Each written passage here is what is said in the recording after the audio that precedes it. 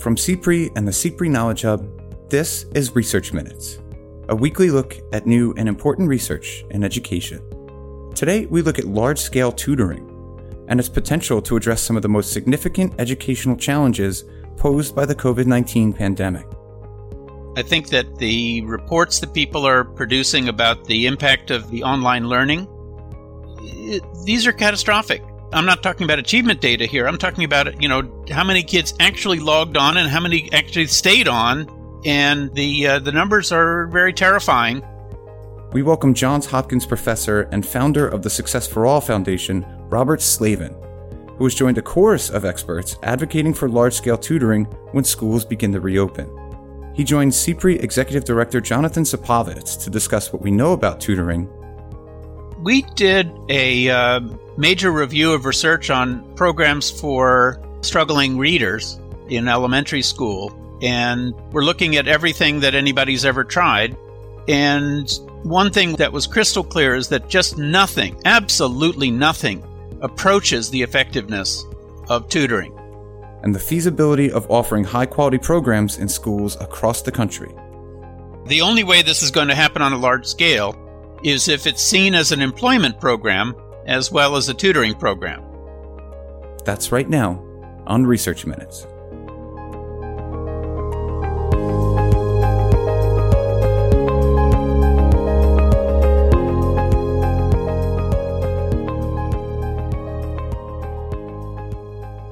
Hello and welcome to Research Minutes. I'm Jonathan Supovitz, Executive Director of the Consortium for Policy Research and Education at the University of Pennsylvania. Today I have the great pleasure of welcoming Robert Slavin, who's a professor and director of the Center for Research and Reform in Education at Johns Hopkins University School of Education. He's also the founder of the Success for All Foundation and really a prolific contributor to educational research. Thanks so much for joining us, Bob. Thank you. Glad to be here. So we're coming off a very strange school year that was cut short for millions of students due to the COVID-19 pandemic. And all indications and some preliminary research tells us that many of the students are now going to be falling behind academically, something called the COVID-19 slide. And as we begin looking towards the fall and the possibility of resuming in-person instruction, or maybe a hybrid version of instruction, researchers are calling on states, districts, and schools to plan for this and increase supports for struggling students. So Bob, in your experience and from what you've seen this year, do you share this assessment of this likely decline in student learning? I think it's certain. I think that the reports that people are producing about the impact of the online learning, these are catastrophic. I mean, there are islands of excellence and individual kids who are benefiting from online learning, but the great majority are not attending. I mean, I'm not talking about achievement data here. I'm talking about, how many kids actually logged on and how many actually stayed on. And the numbers are very terrifying. So I think that you've got to assume that for the great majority of kids, and especially the great majority of kids from disadvantaged backgrounds, haven't been in school for 6 months, or they won't have been in school for 6 months. And that's assuming that the schools open on time in September, fully open on time in September, which almost nobody is assuming. As we think about as we put this into context, students are having, students go through 12 years of education before they graduate from high school. And so this, while it seems like a substantial portion, it's a slice of that larger experience. Would this affect kids differentially at different points in time of their experience? I think it's logical that it would. In particular, you'd expect a bigger impact for students at the early stages of learning. So students who are learning to read and have had a major interruption in that progress, or just learning the basics of mathematics. Maybe, kids who have just started algebra in middle school, let's say, and then had that interrupted, might have more of an impact than, suffer more of an impact than kids who we're in the middle of a long learning sequence on a particular topic. I don't know. That's just, pure speculation. But I would expect that the younger kids are really going to be in very serious difficulty in particular. And that's obviously exacerbated by the greater challenges of engaging younger kids in these distance learning opportunities. Well, actually, there's some evidence that the problem is even greater in middle and high school. In terms of whether they actually even turned on the equipment. But yes, it is. I think it's particularly difficult. I think that young kids in those early stages of learning really depend a great deal on the teacher. They are forming a conception of themselves as good learners or not good learners. And, and this just, quite substantial interruption has got to be particularly damaging for them. So the one thing, consistently with your idea that this is a small slice if you take the long view, the one piece of hopeful observation from the evidence is that there were studies in the Netherlands at the end of World War II that looked at kids, not in terms of learning, but in terms of IQ, after they were going back to school, after their schools had been closed for, 2 or 3 years in many cases. And they found that there were substantial losses in IQ for the kids who were returning to school. But when they tested again in a few years, those were remedied. I mean, they were back to the level of IQ that they were before. So it may be that, if we're not doing anything too harmful, that kids will go back. But also, let's be honest, there are many, many children who were far behind before the COVID crisis, and those are the ones that we have the greatest reason to expect are also losing a great deal now. And so I think that you'd be least sanguine about the likelihood that the kids who were already behind and then had this great interruption are going to just catch up under the normal course of things. That's right. And that leads us to the focus of this conversation. So, Bob, you've been studying implementation and effectiveness of tutoring programs for many years now, and you've recently written a blog on this issue where you're advocating for large-scale tutoring as part of the solution to the COVID-related learning loss. So before we get to what you think should be done, tell us a little bit about the work that you've done and what you've learned about the effectiveness of tutoring. We did a major review of research on programs for struggling readers in elementary school, and we're looking at everything that anybody's ever tried. And one thing that was crystal clear is that just nothing, absolutely nothing, approaches the effectiveness of tutoring. Now, of course, nobody's terribly surprised by that, but they say, well, tutoring's terribly expensive. And there's been progress on that as well that we found in this same review. One of the things that we found is that teaching assistants, typically people with a college degree but not a teaching certificate, can be just as effective as certified tutors. In other words, if you have a new graduate from college and they've got a well-structured program, good training, good follow-up, and that sort of thing, they are able to get learning gains that are essentially identical to those of certified teachers who are given that same program. Now, it doesn't mean that the teaching assistants have all of the skills a teacher has. Teacher has to know way more than what you need to do to work with one or a small group of kids on one topic with reading. But for that specific task, teaching assistants can be very effective. The salary cost about half of what a certified teacher does, so obviously that has a big impact on cost effectiveness. The other thing that is very important is that in the past, people have believed that you had to have one-to-one for tutoring to be effective.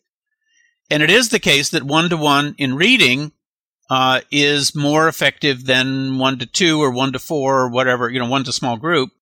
But the difference is not so great, so that in terms of cost effectiveness, you can work with 4 kids and get results that are close enough to what you get in one-to-one, but you're getting them with 4 kids instead of 1. And that's also extremely important because you're just not going to be able to remedy the problems that millions of kids are going to have by tutoring them just one-to-one. Say more about what the kind of basic training that a tutor would need to have. The programs that are most successful are pretty structured. They've got a definite sequence of activities that's based on assessments of where kids are and starting the kids in the place where they need to be. And then, step-by-step activities that they're doing and then assessments of their progress and ideas about what to do when they're not making good progress.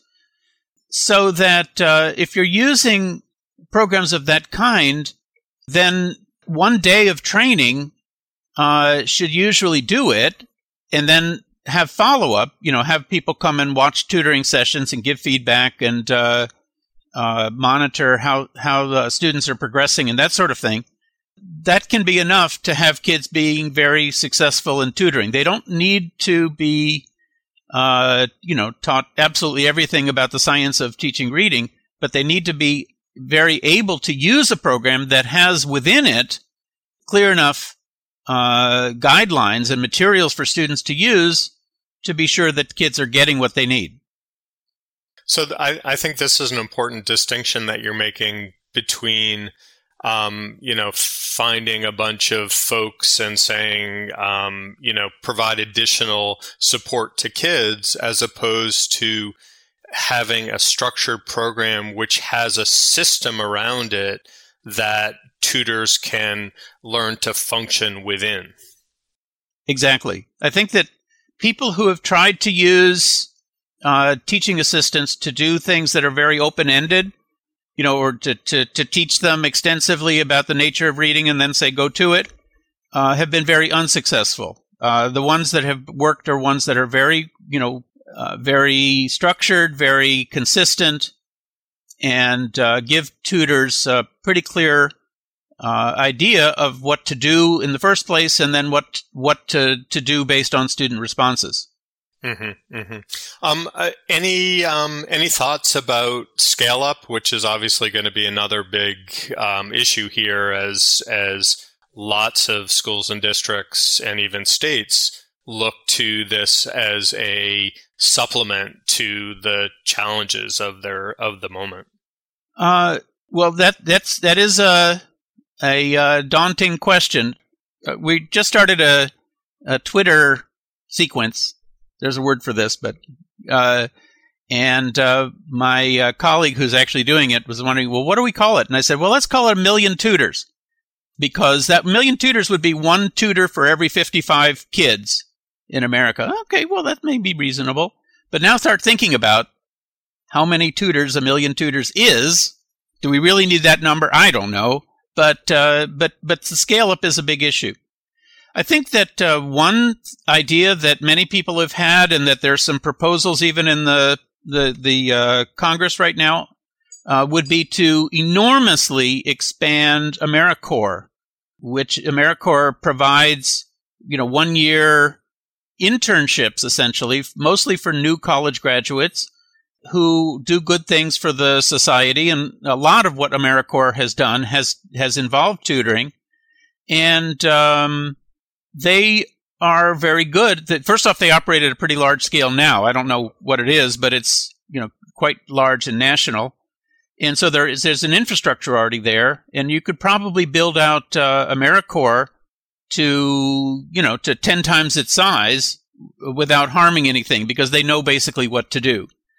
Other kinds of existing things on the ground right now might include Big Brothers Big Sisters, or City Year, or things of that kind. The big national organizations that work locally that could, given proven tutoring models, would know how to recruit, train, monitor, ensure the success of large numbers of young people.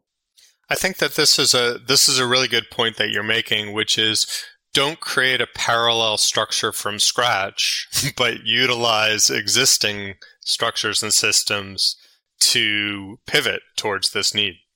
I would hope that could happen, and but it is interesting that the proposals that I've heard from in the U.S. have generally referred to AmeriCorps specifically as a good example of how you might do this.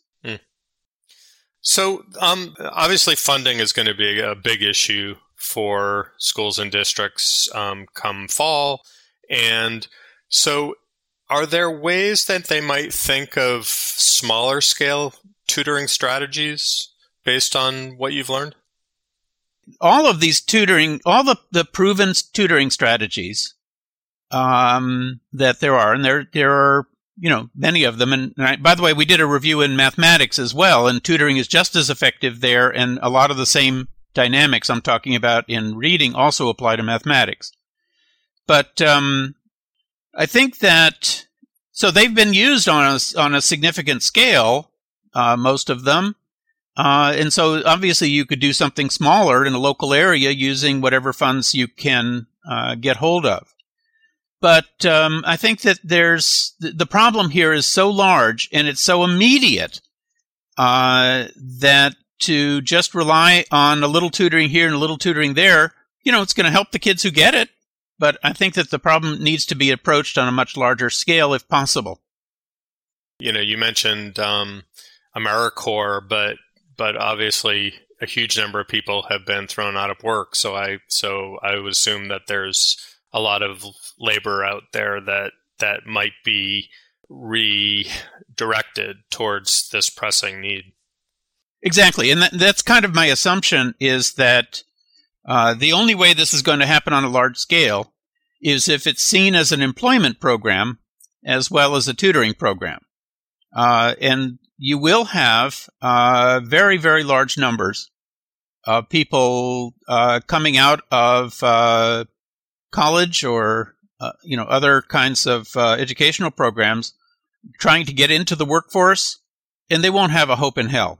From past recessions, we know that things are bad enough for existing workers who may lose their jobs, but the impact on people who are just entering the workforce are not only more serious, but they're very long-lasting. In many ways, people who were not able to get jobs when they came out of school in, let's say, 2008 or 2009 in the last recession, are still far behind in economic progress and in the labor force compared to people who came out in more prosperous times.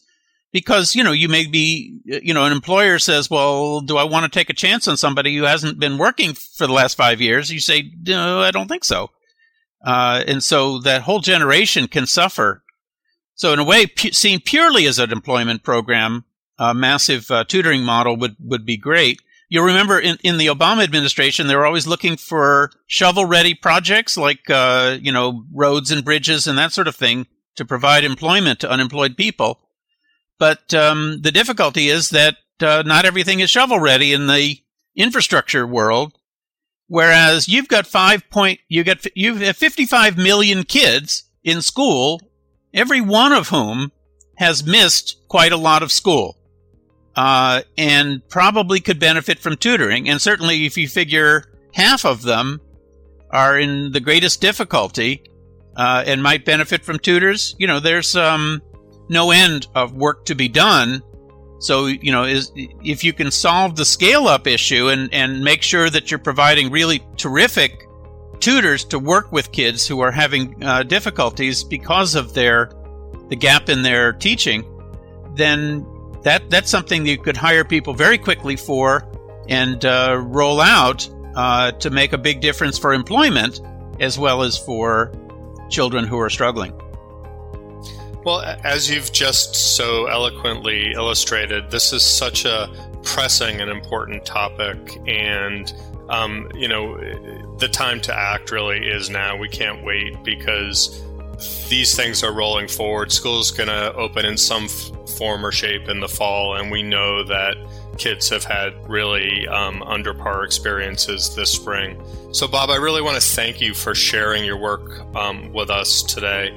And for those who are interested in learning more, I would really encourage you to visit Bob Slavin's blog, which is at bobslavinsblog.wordpress.org. Robert Slavin, thank you so much for joining us today on Research Minutes. Well, thank you. Thanks for listening to this week's Research Minutes, presented by the CPRE Knowledge Hub. For more episodes or to subscribe to the series, you can find us at researchminutes.org. To share thoughts on today's episode or to suggest future topics, follow us on Twitter at CPRE Hub. That's CPRE Hub.